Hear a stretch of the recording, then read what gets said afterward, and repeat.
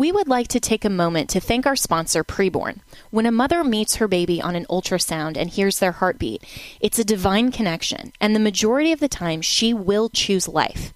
But she can't do it without our help. Preborn needs us, the pro-life community, to come alongside her.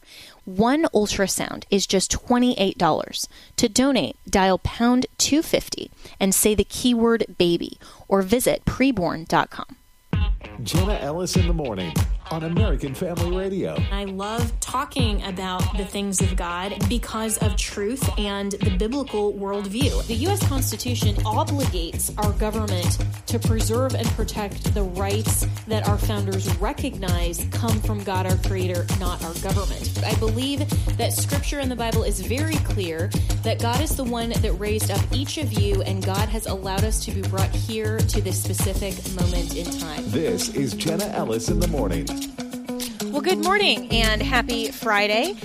This week, a federal court ruling that the Canadian government violated the basic civil rights of its citizens by invoking the Emergencies Act there in Canada revives this question of the COVID response, certainly for Canada. And there are those who are calling on Justin Trudeau to resign and face accountability for how he completely botched and mishandled the entire COVID narrative. And of course, then the light is also being shined on the COVID response here in the United States. And as we look forward to the general election, which this is going to be the longest general election cycle, I think, in modern American history in terms of the primaries being all but over with Trump as the nominee, he was pretty much effectively able to sidestep answering directly for Operation Warp Speed and the vaccine rollout and some of these other questions that I think voters rightly are asking. And so how is he going to answer, if at all, in the general election? What's going on? So to break this all down, I'm very excited to welcome in my good friend Jay Bhattacharya, who is the professor of a professor at the Stanford School of Medicine and an epidemiologist. And you will also recognize him for being part of the pushback at the time in 2020 against the whole COVID narrative that the federal government was suggesting to the states. So, Jay, thanks so much for joining us this morning. And your response first off to what's going on in Canada and this federal court ruling. Great to be with you, Jenna. So the court ruling is really interesting because what happened in Canada was in 2021 when the vaccines came, Justin Trudeau was, if anything, among the most draconian rulers in the world in implementing them. He made it so that you couldn't even travel within your own province if you're unvaccinated. It made it difficult for people to travel to their jobs. They couldn't leave the country and re-enter if they were unvaccinated. It was a very, very difficult time. It violated a basic civil right, which is the right to move from place to place without being interfered with, of basically every Canadian citizen. What happened in response was a large group of truckers protested this movement, protested this restriction. They said, look, why are you making our lives more difficult, making the lives of Canadians more difficult? And they were successful. They launched a nationwide protest that basically shook Canada and ended almost all of the it ultimately resulted in ending all of these anti-scientific restrictions on having to do with the vaccines and the COVID restrictions. But during the course of that protest, in order to deal with the protest, Justin Trudeau invoked something in Canada called the Emergencies Act. That is, it's like martial law. It's not quite martial law, but it's close. It basically says these guys are outside the law, that you didn't even have to have a trial. And they froze the bank accounts of the leaders of the truckers movement, threw a bunch of them in jail for having a protest. And if you looked at the protests themselves, they were like these joyous events with bouncy houses and kids and people dancing. It was like it actually was like it felt like a kind of wholesome movement for trying to restore Canadian liberties. And yet you had this leader, this Prime Minister of Canada, essentially deciding that COVID was so important that he could violate the civil rights of these people. Even as he had earlier supported the BLM protests. So what just happened, and then what happened, Jenna, next was he then tried to sort of whitewash it. He handpicked a set of people who were supposed to review inside the government whether it was right to invoke the Emergencies Act, and they said, oh yes. Yesterday, what happened was a big deal. There was a federal court in Canada that said that this was illegal, that it was wrong, that it violated civil rights, that there were other ways that they could have dealt with the protest that would have been lawful, but they instead destroyed. I mean, think about this. Can you imagine if an American decides in the United States, where some American decides that they don't like something the government does, organize a protest, and then the government makes it so that your bank account gets frozen. You can't even access your bank account. That could happen in the U.S., right? And it would be a big deal. In Canada, that's exactly what they did. And so now we have a prime minister in Canada who, by a court of law, has found has violated the basic civil rights of Canadians. I think he should resign, Jenna. Yeah, I do too, and I don't think that that's likely, unfortunately, just because Canada is so, in terms of their leadership and the people who are still supporting Justin Trudeau are still so far left. I mean, Canada is basically a cautionary tale at this point to the United States because, as you rightly point out, Jay, that this could happen in the United States. And in fact, if the Biden administration had gotten their way and Anthony Fauci, even under the Trump administration, had gotten his way, then we would have been exactly in the same scenario under our own Emergency Powers Act with governors like Gavin Newsom and Whitmer and former Governor Cuomo up in New York. I mean, these types of things are really dangerous to civil liberties and basic rights and freedoms that we should all be very concerned about in Canada and in the United States. And so looking back to the COVID pandemic, I kind of want to go back a little bit. And you joined me on my podcast back, I think it was last summer, kind of the end of summer. And for listeners who didn't listen to that, we did over an hour with Dr. Bhattacharya and I on the JennaEllisShow.com. We stream that podcast on X, or formerly known as Twitter. This single episode has now been streamed close to 1.5 million times, 1.5 million. This is the top-rated show that I've ever done because what you said is so fundamentally important about the truth of the COVID narrative. So let's go back to 2020 and what you were seeing compared to what Dr. Fauci and some of the other people in the United States and across the world were saying. Sure, Jenna. So in 2020, when COVID first started in early 2020, there were a lot of uncertainty. There was debates inside the government and outside the government and among scientists about what best to do about it. There were two key facts that became very clear very early on. One was that there was a very large gradient in the risk of dying from COVID. Young people had vanishingly small risk of dying. For babies and children, it was the flu was worse, and for older people, it was much higher. So there's this big gradient in risk depending on your age. The second thing that was clear was that some of the kinds of policies that were being considered, these lockdowns, stay-at-home orders, closures of businesses, schools, all the rest of it was going to be tremendously damaging. So the debate that was happening inside the government was, well, should we lock down? Should we do what China did and lock down, or should we have a more measured response that focuses protection on vulnerable older people? The Trump administration, I think, was partly divided around this early on. But in March of 2020, middle of March 2020, President Trump got essentially signed off on the lockdown. You can say that he likely did it reluctantly. I spoke with him personally at one point in summer of 2020 in the Oval Office at his invitation, and he I think, if I had to be like to characterize it, he was somewhat regretful that he'd locked down. It was rueful that he'd locked down, but he viewed it as the right thing to do because he thought it would save 2 million lives. The problem is, Jenna, is that action did not save 2 million lives. The lockdowns actually probably cost more lives than they saved. You heard President Trump himself would say, well, the cure can't be worse than the disease.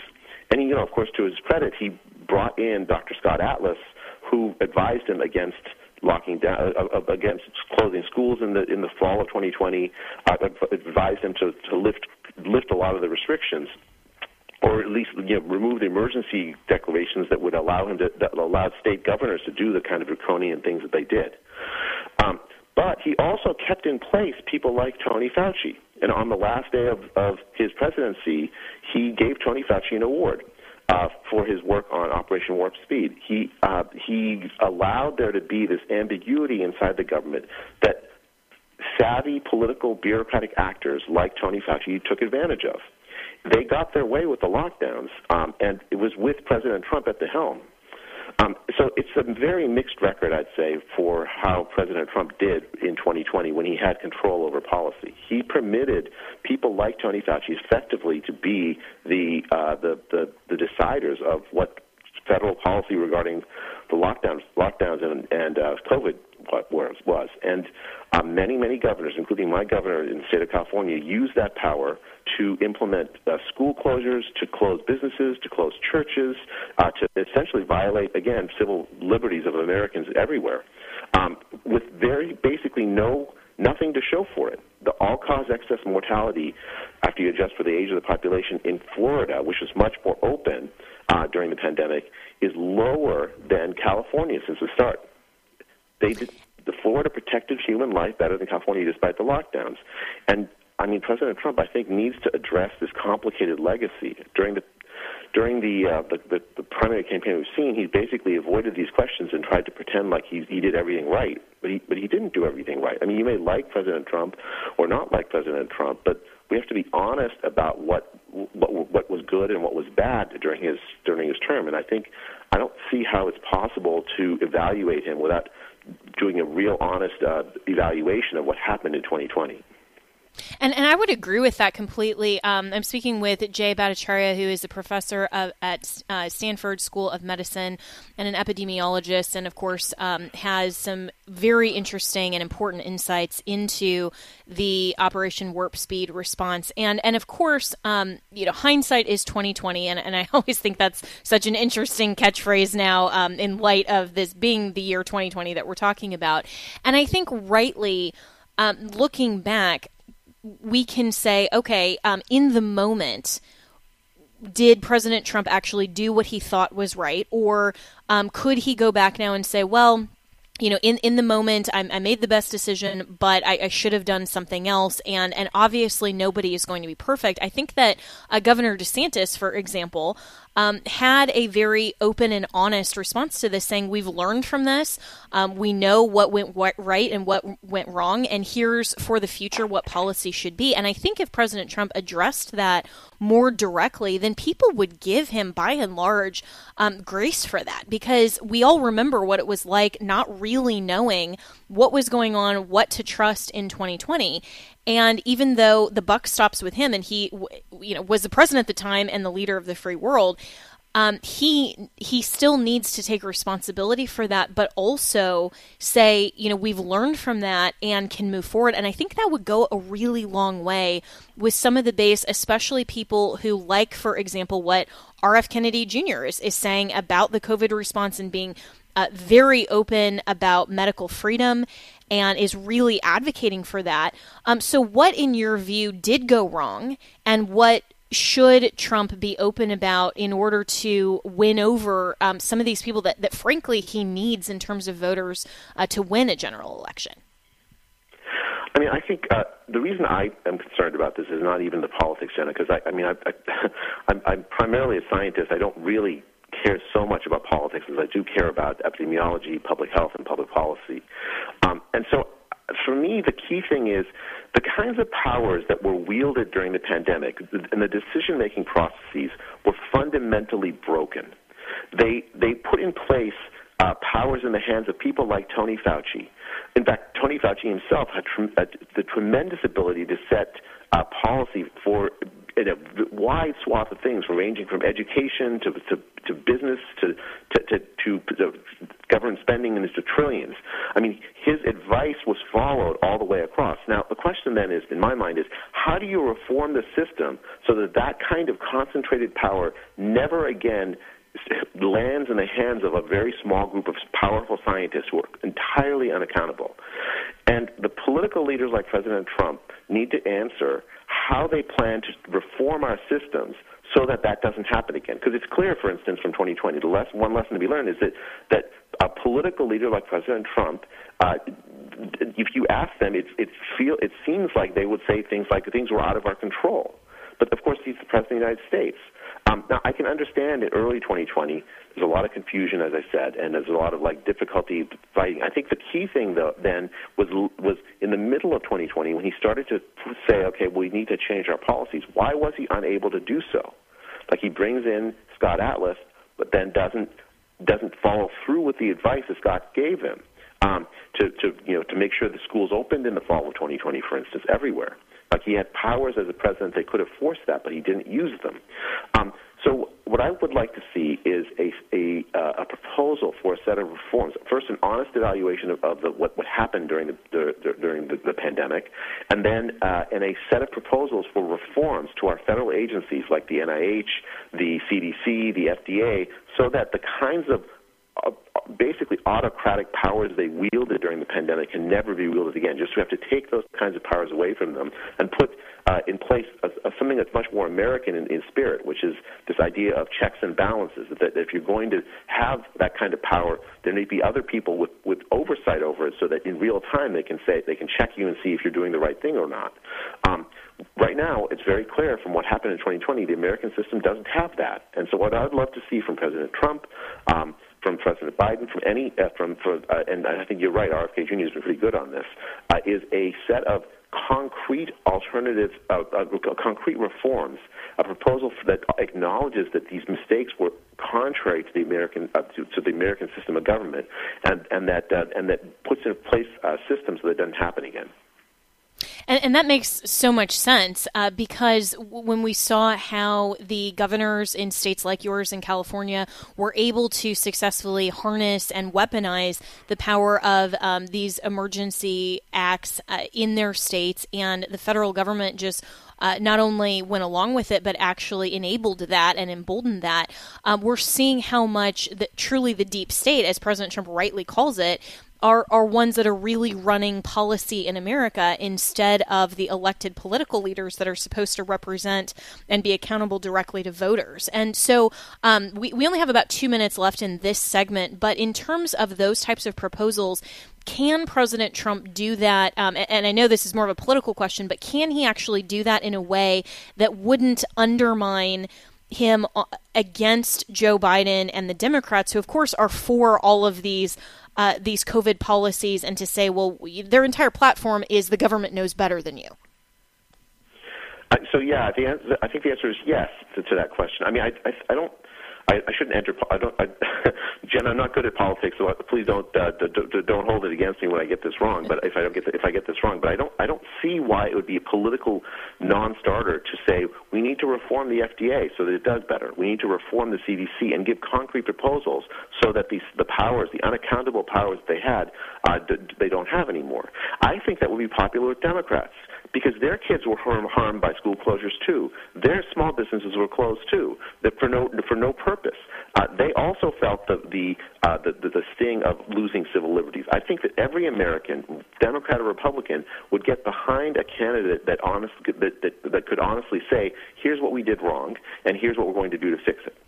I see no reason why there should be a political liability in either Republican or Democratic Party. And unfortunately, you're absolutely right. I don't see any impetus with Joe Biden to do that at this point, although I wish there were. I wish this were not a political issue at all, Jenna. I really, because this is an issue of public health ought to transcend politics. Yeah, and it is really unfortunate how the best policy becomes so political because you have such a divided view and such a big contrast between the two political parties that on one hand, the Democrats are rapidly escalating toward complete control and globalism and totalitarianism, and then you have the Republicans by contrast, but then not really necessarily doing what they need to do oftentimes to appeal to the moderates, the independents, and, like you mentioned, the disaffected Democrats that don't like what Joe Biden has done, don't like that type of control. So I see this as being completely in President Trump's benefit to do exactly what you're suggesting, Jay, and not just for political reasons, but because it's the right thing and the constitutional thing to do. So we'll be right back with more with our friend Dr. Jay Bhattacharya when we return here on Jenna Ellis in the Morning.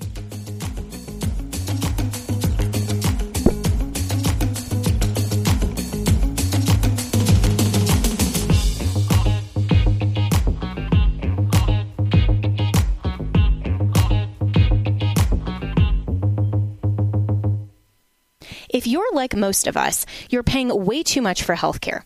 That's why I want to tell you about a ministry that has been meeting the healthcare needs of hundreds of thousands of Christians, and that's Christian Healthcare Ministries, chministries.org. Christian Healthcare Ministries is cost-sharing made easy. For over 40 years, this unique model has allowed believers to choose their own doctors without worrying about networks or waiting periods, since they are not insurance, but a faith-based alternative to insurance. Members not only get advantages from the affordability, flexibility, and reliability of CHM, but they also receive access to 24/7 telehealth services at no additional cost. It's no surprise that doctors across the country appreciate working with CHM, and so will you. It all starts with a visit to chministries.org/AFR. That's chministries.org/AFR. Christian Healthcare Ministries is the longest-serving health share ministry, serving all 50 states. Share the good news with a friend, too. chministries.com/AFR. Make the switch today with anytime enrollment. Speaking truth with love. This is Jenna Ellis in the Morning. Welcome back, and we are talking about the COVID accountability that is potentially finally happening, at least it's out of some courts. We got a little bit of it here in the United States, and I'm personally convinced that when the Supreme Court said no to the OSHA mandate and said no, the federal government cannot require employers over 100 people or more to forcibly compel the COVID quote-unquote vaccine, and that's not something that is constitutional. I am convinced that had it not been for that decision, the Biden administration would still be telling us that we're in the midst of the worst, summer and winters of death and this whole COVID nonsense. And out of Canada, just this week, there has been some accountability for Justin Trudeau, and we're talking about that with Dr. Jay Bhattacharya, who is a professor at Stanford School of Medicine and an epidemiologist, and gave some really good advice to former President Trump during 2020 and the entire COVID narrative. And in the last segment, Dr. Jay, you were talking about actual reforms to some of these deep state agencies that are unaccountable, unelected bureaucrats that are running policy for the country, even overriding what a president would have authority to do. And so let's kind of dig deeper a little bit into that, because I think for most of our listeners, they understand that the COVID narrative was basically a hoax as far as what Dr. Fauci was presenting. He's even acknowledged in testimony that this whole 6-foot social distancing thing was totally made up. We're seeing that there's not a ton of accountability for him. Hopefully there will be more accountability down the road. We'll see. But in terms of what can actually be done to reform these agencies, some would suggest that it's too far gone, and these institutions just need to be disbanded and basically razed to the ground and then rebuilt. What, in your view and in your expertise, from just a public safety and constitutional standpoint to protect liberty, what's the best path forward from a policy perspective? So I think the different agencies have different answers because they have different structures and purposes, and the problems there are different in each. So, for instance, the FDA is a good example of this. The FDA, I think most Americans would agree that it's important to have drugs when we take drugs that we know that they're safe, that we know that if a manufacturer says that it does this, then it actually has some good evidence that it does this, whatever this is. During the pandemic, what happened was that the FDA moved away, very, very far away from that basic commitment, that the basic mission statement. And I think the fundamental reason is that they normally, or at least in principle, in their mission, ought to be independent of the industries that they regulate, but they were not. What you have at the FDA is sort of a captured agency, an agency where the industry they're supposed to regulate essentially writes the decisions, especially with respect to the COVID vaccines. That's been the case.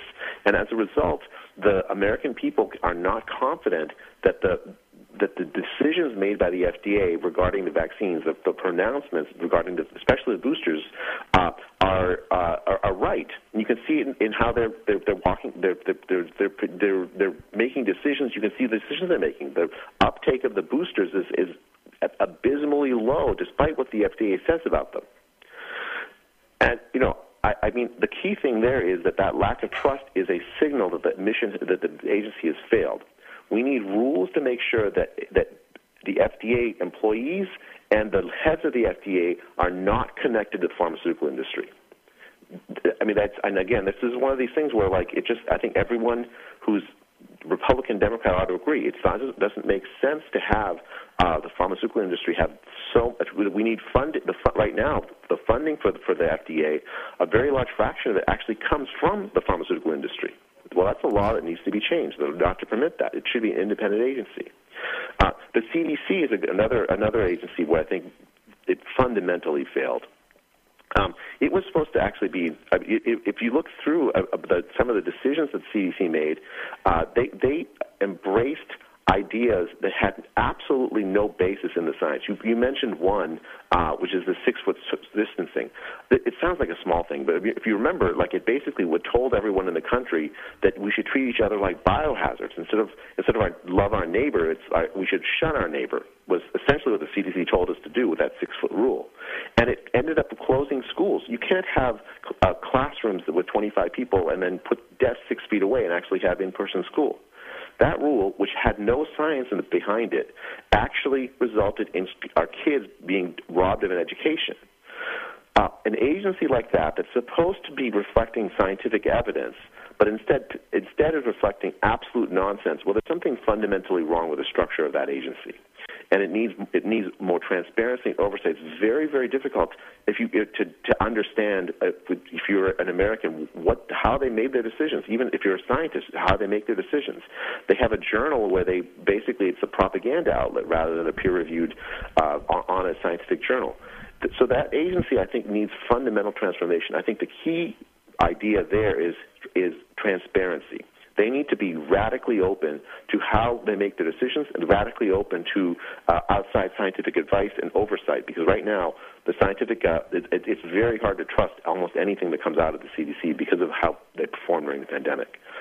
And then finally, the NIH, the key problem there is concentration of power in the hands of a very few people like Tony Fauci or his boss, Francis Collins. They decided that they knew what the science was. Most famously, you had someone like Tony Fauci get on TV and say, if you question me, you're not simply questioning a man, you're questioning science itself.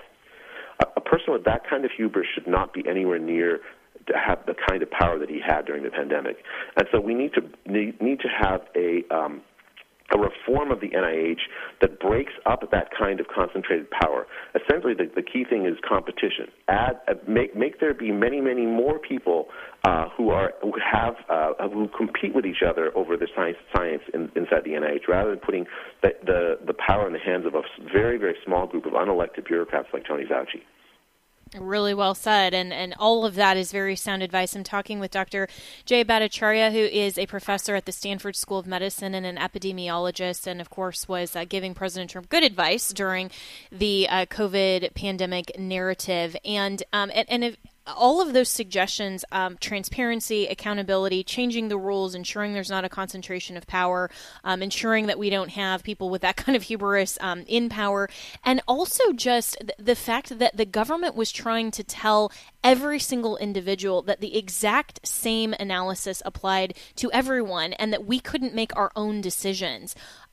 For example, even with all of the ridiculous social distancing and the masks that were enforced on airplanes, I flew during the COVID 2020 years, back and forth from D.C. to California. Is at the time I was representing Pastor John MacArthur, Grace Community Church, during the whole ridiculous church shutdown and the religious freedom issue. But almost every weekend for months, I was going back and forth on planes from D.C. to L.A. round trip, and it was so, and that was my choice, right? And so for the government to tell individuals like parents, we're shutting down schools, you have no option but to choose what we are telling you and what we are prescribing for you. I think that is also a really big part of all of this and fundamental freedom, that for people who say, you know what, I'm not in some of these high-risk categories, and even looking at the vaccine itself, to say that somehow this was compelled, that everyone should take the vaccine, and having the unknowns that outweighed the risk factors of taking this kind of novel mRNA technology vaccine. This to me is just mind-blowing, that the government in the United States of America thinks that it can make these types of decisions for everybody. The vaccine rollout, it was, if you push yourself back in time to like the early days, it was when the vaccine first came out. It wasn't a political issue. Basically, almost everyone thought it was good, especially for older people to take it, because older people faced a high risk, and we didn't know about the side effects. At the time, I was looking at the trials in December 2020, and I recommended that older people take it voluntarily if they'd like, but that it not be recommended for younger people because we didn't know the side effects and risks. I was stunned when the CDC started saying, well, we should make sure that babies get the vaccine, on the basis of very, very bad studies that didn't actually show any real clinical benefit to children in terms of like reduced mortality, and where there was still a possibility of side effects. When new drugs are out, you learn about the side effects over time, so you want to be careful with it, especially for groups that don't benefit from it very much. So you had this like agency arguing, and the government arguing for ignoring basic evidence and basic benefit harm kinds of ideas in recommending the vaccine. And then in the middle of 2021, when it became clear that the vaccine doesn't stop you from getting or spreading COVID, the government, the Biden administration, decided that they were going to double down with vaccine coercion. They pushed in place vaccine mandates, as you said. The OSHA was a good example of this. OSHA is a federal agency that regulates safety of workplaces. OSHA decided that every company with more than I don't forget how many, like 50 people, had to have forced everyone in the company to take the vaccine. The Supreme Court ruled that was illegal. That they used the kinds of coercion, like you're not allowed to go to public libraries or to public spaces. In New York City, if you're unvaccinated, you couldn't go to a public library. It was a coercive kind of way. That's really what it did. It violated medical ethics. People need to be able to make their own choices regarding what goes in their bodies. That's a basic, medical. That kind of autonomy is built into medical ethics. People need to be informed about things that the doctors are offering them. There's been principle-informed consent. Every single one of those basic medical ethical principles was violated in the rollout of this vaccine in 2021, and the people that made those decisions. I think we have to hold them to account in the sense of like we have to evaluate what they did and make sure that we put in place processes so that they don't have that kind of power again. I'm still stunned that it happened. I thought that those kinds of medical ethics ideas in medical ethics were fundamental, that everyone agreed on it. To see that was violated at such scale, it breaks my heart, given that I've been in this business for so long. And I think we need to figure out how to reform our system so it doesn't happen again. Yeah, absolutely. And I agree with you. I mean, I was shocked at the time to see people, even who I fully respect on a lot of other issues, legal advisors and people like, for example, Alan Dershowitz, who I've had on the show all the time. He was at the time saying, well, no, the federal government can drag you down to the hospital and they can plunge a needle into your arm. And I'm going, what happened to the United States of America and to people who have been advocating for freedom? I mean, I disagree with a lot of his politics, but generally, he's sound on the Constitution, and like you divide medical ethics from politics, we as lawyers should divide the rule of law from politics and not just favor a political outcome when it violates the rule of law in the Constitution. And so in just the last couple of minutes I have with you, Jay Bhattacharya, and I so appreciate your time this morning and your willingness to speak to this issue directly. How can we have that type of accountability? And I think what's so frustrating for a lot of people who are seeing the COVID narrative just continue to go unabated, and I'm concerned that Democrats are going to, and politicians are going to use emergency powers to implement things like their climate change agenda and other things. Without just going to the ballot box, how can we try to affect and implement some of these changes? Well, Jenna, I think the key thing is these powers. The American political system has the genius of it is that powers are distributed throughout the government. As we saw during the pandemic, even the president himself can claim that he's, that there are actors within the government that thwart him. I think everywhere where people have the opportunity to elect or put forward people into power within government, we should be asking them, if another pandemic happens, what will you do? Will you do this? Will you keep my kids out of school? Will you shut my business down? What guarantee can I get from you? What process can I get from you that will make it so that I can have some assurance that the civil liberties that are guaranteed to me in the Constitution and in the law will actually happen even during the middle of an emergency? That we can have free speech rights, that we can have this right to go to worship, that we can have the right to run our businesses, that we can right to travel from place to place. That none of those rights, that I can have informed consent rights over what comes into my body. And every single politician from like dog catcher to president should be asked that question. Yeah, absolutely. And I hope that this is a bigger question on the general election stage. And I think, and this is why, frankly, I know there's a lot of other things that I disagree with RFK Jr. on in terms of his stance on things like the life issues and, some of those other Democrat policies. But at least on the medical freedom issues, if there is a debate, and I'm not convinced, our good friend Steve Deace is not convinced that we're actually going to see a general election debate, that anyone, either Trump or Biden, will want to get on the stage, not only with each other, but also with RFK. But if that happens, I would love to see that happen, because I think his presence, RFK Jr. on the stage, would necessarily require a response to this kind of thing. And I think that every candidate should be asked, especially president, but even legislators, like you were saying, Jay, in the states. I mean, governors, everybody, all from the top all the way down, needs to be asked, what do you think went wrong? What can we do, and what are you going to do about it to make sure that none of these emergency powers are ever violated in any way, shape, or form like what we saw during 2020? So, Jay Bhattacharya, really appreciate your commentary. You can follow him at Dr. J, just the letter J, Bhattacharya on X, formerly known as Twitter, and we will be right back with more here on Jenna Ellis in the Morning.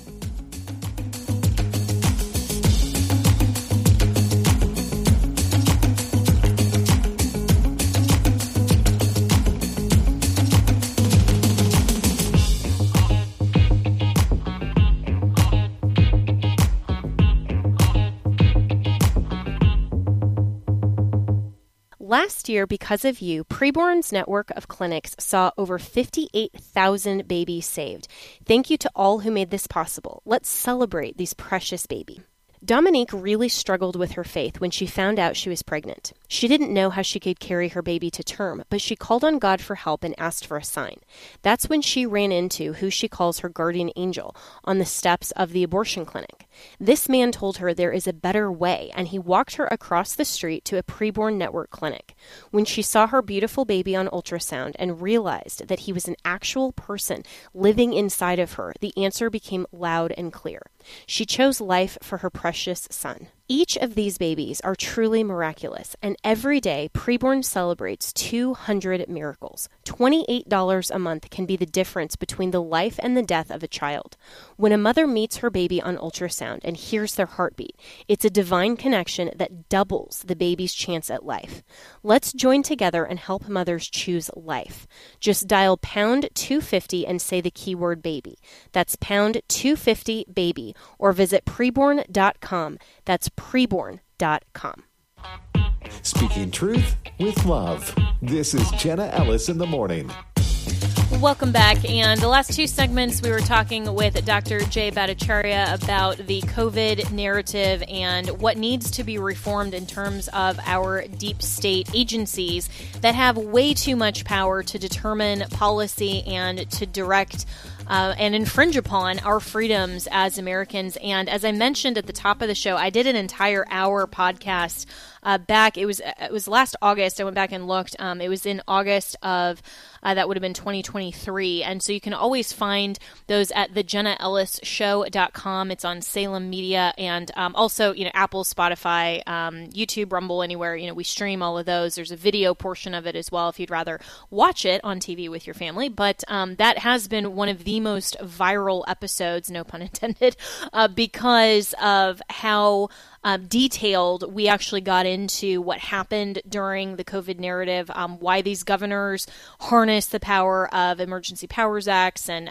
what the Operation Warp Speed did that they shouldn't have. And Jay is just so brilliant in terms of his analysis. And I love that, he really isn't political. This should be all about making sure that we follow our rule of law, we protect and preserve freedom and liberty in this country, and we learn from the past. I don't think anybody, certainly not me, going into February and March of 2020, and at the time I was working for President Trump on his re-election campaign as an advisor, and I certainly didn't anticipate what would ultimately become this ridiculous COVID narrative from people like Dr. Fauci, Dr. Birx, and others, and to see what has come out of that whole disaster in the last couple of years. I frankly, just as an American and as a citizen, and as someone who enjoys my freedom and liberty, I would like accountability for those bad actors that were advising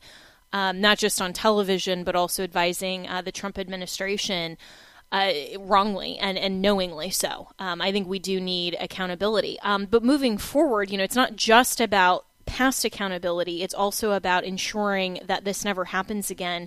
And what we're seeing in terms of the potential for emergency powers to be abused and used for other types of so-called emergencies, like a climate crisis narrative or like a social credit score, those types of things are poised to happen. And I think regardless of the outcome of the 2024 presidential election, because we have so many of these deep state actors that have not been flushed out of the system, we need to, no matter who gets in office, and hopefully it will be the best conservative possible, we need to have this type of accountability, as Jay mentioned, and we need to ensure that that does not happen again, because the left that runs the Democrat Party is trying intentionally to destroy America.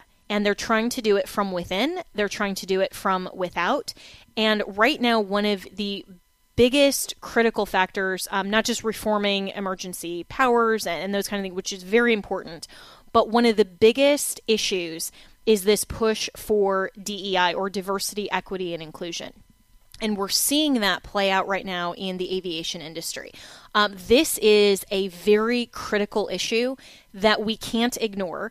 And I just got an alert, actually, as we're sitting here talking on this program from Reuters, aviation sector seeks urgent solutions for GPS interference. So the aviation industry will press regulators this week for urgent action to help tackle GPS quote-unquote spoofing amid a surge in such activity which can send commercial airlines off course due to conflicts in Ukraine and the Middle East.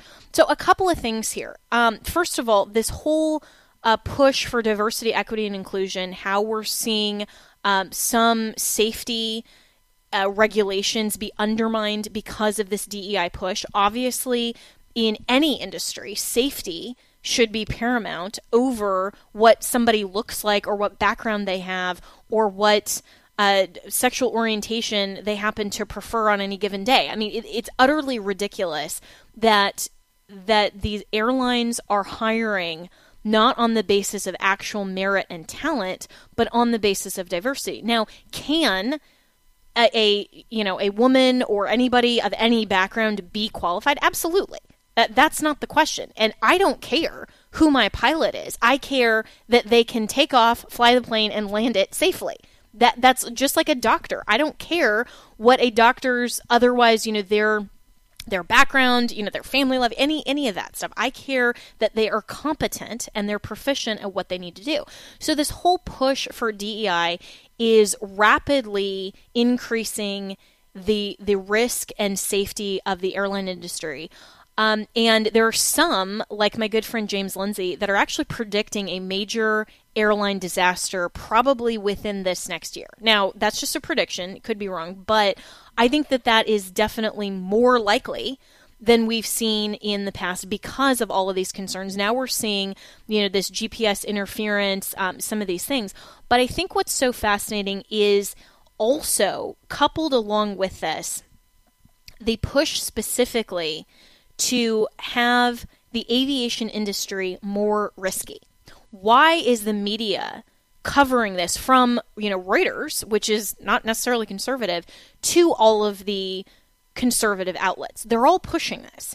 Well, I think that this is also in part a little bit of a psyop, because if we can diminish the demand for, or they, I should say, not we, but if they can diminish the demand for aviation, for the aviation industry, and suppress the ability and the availability for free movement and travel and quick movement throughout the United States and the world, then that just enables and makes so much easier this whole push for climate change. Because what is the biggest thing that we've heard from these climate change activists for the last 10 years? That jet fuel is part of the worst carbon emissions as part of the entire push for global warming, and we're creating this big disaster. People shouldn't fly. So if they push by their own metric with DEI, they have this push to increase the risk so much that we will, of our own volition, choose not to assume that risk, then they're getting what they want anyway, which is less freedom, less movement of travel, and less carbon emissions without even having to force that on us. So they're forcing it by making it so risky that we choose not to do it, which really makes me mad because the left is so savvy and so evil, quite frankly, that they're getting what they want by pushing this fear-driven narrative. So what's the solution? I mean, are we just not going to fly anymore? I mean, I think that's a calculated risk that everyone should appreciate and should determine for themselves. There was an actor recently, a pretty prominent actor, that said that based on the hiring practices of United Airlines specifically, he is telling his family that they will no longer fly on United Airlines. That's a calculation that he's made for himself. I don't know if, and I believe that's Rob Schneider, and if, and if they fly other airlines, he may choose to do that. Didn't indicate that, at least not in the article that I read about it, and his statement. But that's going to be a calculation that every family has to determine for themselves. What airline do you pick? It's not just going to now be based on financial reasons, convenience, connections, some of those things, free bags on Southwest, that we've traditionally made our choices in determining air travel. It's going to be genuinely a safety risk. And we should not stand for this. And what is Pete Buttigieg doing? The Secretary of Transportation, what is the FAA doing about this? Well, they're just standing back and saying, hey, diversity, equity, and inclusion, we have to promote the LGBT agenda. This is ridiculous. And I'm wondering, why isn't Congress doing anything about this? Why isn't, because this is a federal issue when you're dealing with the Federal Aviation Administration and you're dealing with federal safety practices. This becomes an issue that Congress really needs to inquire. Why are we allowing the safety risk to be so great that it's intentionally just playing into the hands of these climate activists? And it's actually having not only a significant impact on the liberty and the freedom of travel and the ability of people to get around the country quickly, which will then necessarily impact business. It will necessarily impact and influence the economy. But do you see how this works? It's never just what it appears to be, because this whole airline industry safety concern that the media is now suddenly pressing, it is never that simple. There is always an underlying narrative, and there is always a bigger issue and a bigger goal at play. And every single time for the left, I guarantee you it's going to be to infringe on your freedom more. It's going to be controlling you more. It will increase their power more. And it will be to destabilize our institutions in America, which include the family government, the church government, and the civil government. So we need to be savvy consumers of the news. We also need to be savvy decision makers. And more than anything, we need to be praying for our leaders to have courage to stand up, to recognize all of this, and to actually figure out the problem before we just play into the hands of the left. I'm Jenna Ellis. You can always reach me and my team at jenna@afr.net, and make it a great day for the Lord this weekend, and I will see you Sunday in church.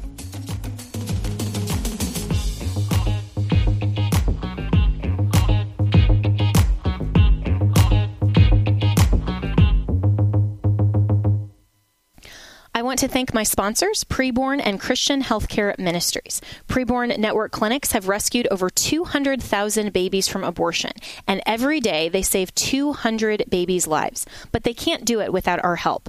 Will you head over to preborn.com/AFR and sponsor an ultrasound? Christian Healthcare Ministries is the longest-serving health cost-sharing ministry, helping Christians pay for and pray for one another's medical bills. Make the switch today and start saving. Visit chministries.org/AFR. That's chministries.org/AFR.